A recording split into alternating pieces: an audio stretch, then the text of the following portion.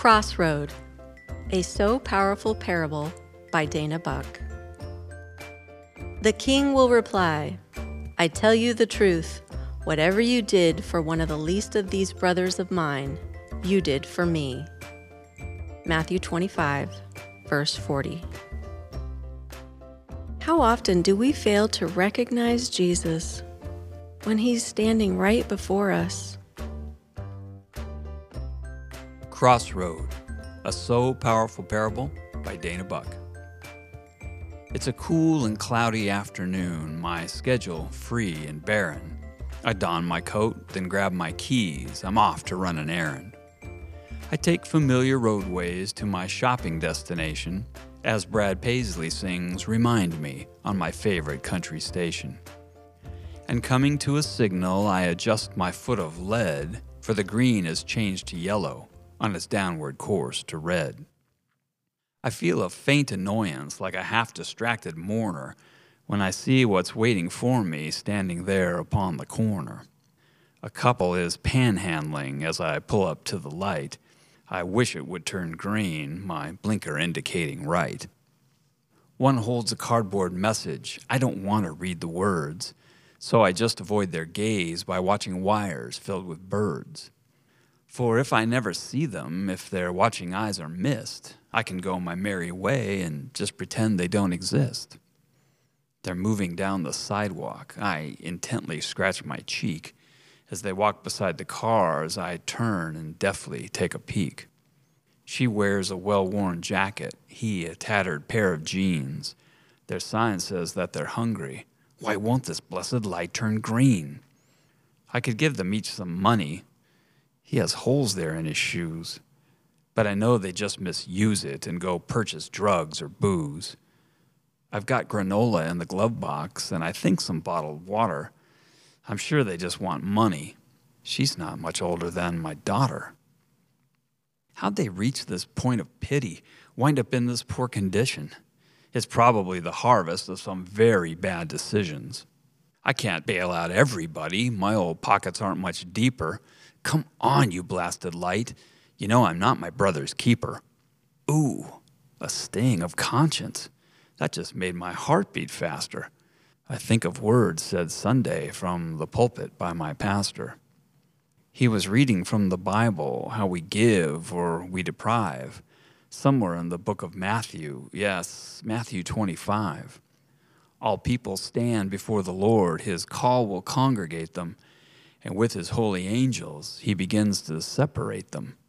The sheep move to the right, loud hallelujahs in their throats. With trepidation, some go left, a group known only as the goats. The sheep receive a blessing, acclamation from the Lord. Well done, my faithful servants. Now come enter your reward. When I was hungry, thirsty, lonely, sick, you took me in. You actionized my truth, that love will always conquer sin.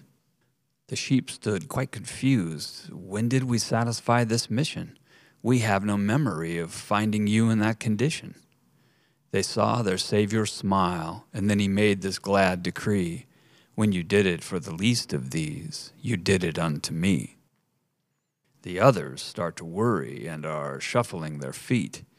As from the sheep the Lord then turns, and to the goats he speaks. Depart from me, you selfish ones, depart, and do not linger. For when I was in greatest need, you didn't lift a finger.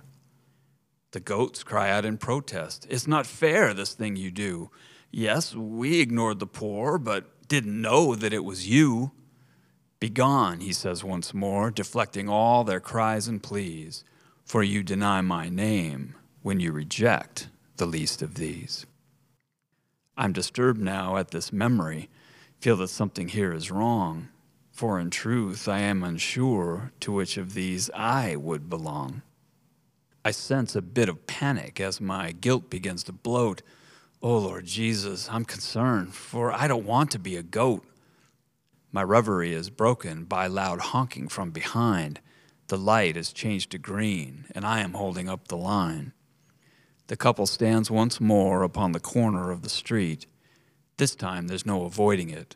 Our eyes now lock and meet. This moment feels suspended as I dare to see their faces and look into the eyes of what I say my faith embraces. Somehow I know the purpose, what this rare encounter means. It's Jesus in that well-worn coat, rough shoes, and tattered jeans.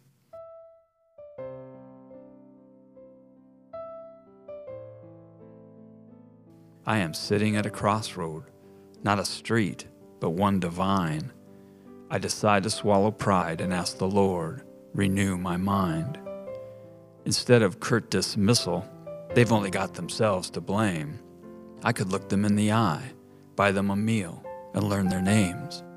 As the tempers of the drivers in the rear find their crescendo, I wave them on around, and with a smile, lower my window. Matthew 25, verse 31 through 46, provides powerful imagery of a time to come when the Son of Man comes in glory. The multitudes from all nations stand before him as the angels separate the people from one another. And what is the criteria used for this separation as the angels move the sheep to his right and the goats to his left? Is it fame? Knowledge? Success? Wealth? It's none of these things. It's simply this: who performed acts of kindness in his name for those in need? Reaching out in love and compassion to people who can never pay us back for our actions brings us close to the heart of God. I would venture to say that the evidence of a life changed by Christ can be measured through the compassion exhibited towards those in need. Our good works alone will never save us or make us eligible for heaven. That can only be achieved through the acceptance of Christ's sacrifice for us on the cross. But God's expectations for our good works, once we have been redeemed, are found throughout Scripture. Our lives are full of crossroads, occasions that impact and define whose we are and what we believe. May the words of Matthew 25, verse 40 be engraved on our hearts. Whatever you did for one of the least of these brothers of mine, you did for me.